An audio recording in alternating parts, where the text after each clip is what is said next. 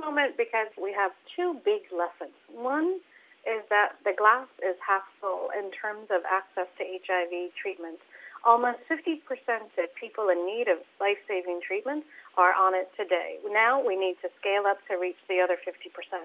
The other big news is that because of access to treatment, UNAIDS reports that it's already seen a reduction in new HIV cases and estimates that in some countries the number of new infections are half of what it would have been without access to treatment.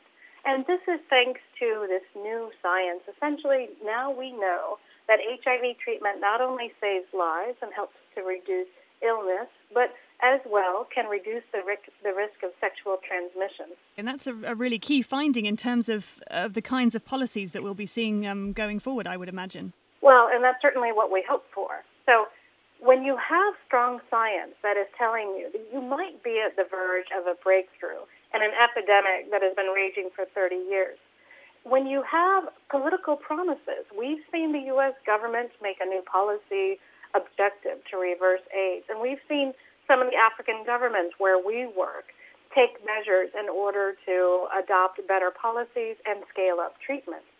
But where we might collapse in terms of the realization of this promising science and these political commitments is on the lack of funding.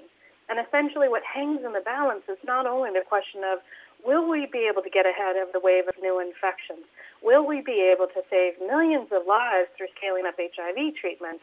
But how soon as well? So even though we're on the verge of realizing a breakthrough, we might be hobbled greatly through lack of funding. Some of the big donor countries in the fight against HIV/AIDS are facing really tough times at home financially, which prompts the question, are these tough financial times going to add to what we've already seen in past years? I guess we're already seeing it to a certain extent. Do you fear that could get worse? That is definitely a fear. And the problem is that right now there's a dynamic where donor governments are essentially letting each other off the hook. And Switzerland is included in there. So already we've seen that funding has reduced by 10%, which does not sound a lot, but if you think about what that 10% of funding could have done to get more people on treatment, to reduce unnecessary illness and death, and as well to reduce new infections, those are all cost-saving measures as well. So we know from the health economists, and we know from the people who are crunching the numbers that tell us that HIV treatment is cost-effective. But we also have a message coming from UNAIDS that I think donors need to hear, which is that essentially you either pay now or you pay forever. And that is, I think, the message and especially the lesson of today in terms of getting ahead of the wave of new infections. If we act now and if we act quickly.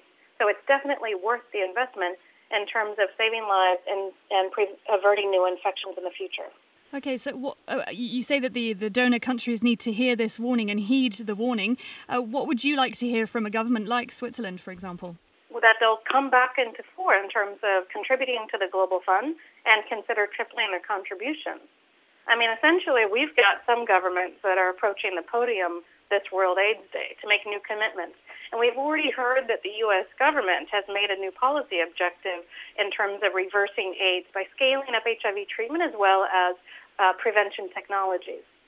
So the Swiss government has got to put something on the table as well. UNAIDS has said that according to their framework for the next 4 years, resources needed for campaigns should peak in 2015 and after that should decline. So as you were saying, it's a cost-effective investment fighting against HIV because we are starting to see results. Do you think that the world will hold fast and see the fight through to what is seemingly a shorter deadline than we once thought, than at one point we could have hoped for? Definitely. I mean, this is the ironic aspect and rather the rather sad aspect, which is that we've never before been at such a promising moment in terms of HIV as we are right now. So now that we know more than we ever have before how to properly manage HIV and as well to prevent it in terms of scaling up treatment and combination prevention, then we must do it. So if science is telling us that we're at the verge of a breakthrough, then what will the world do? And what MSF is asking for is that access to HIV treatment speed up to meet these political promises and the potential of this new science. And that's what we expect. Now, for World AIDS Day, we need to make sure that any of the promises at the podium get turned into practice so that we can have a meaningful impact, not only on the epidemic, but frankly on households, on people's lives.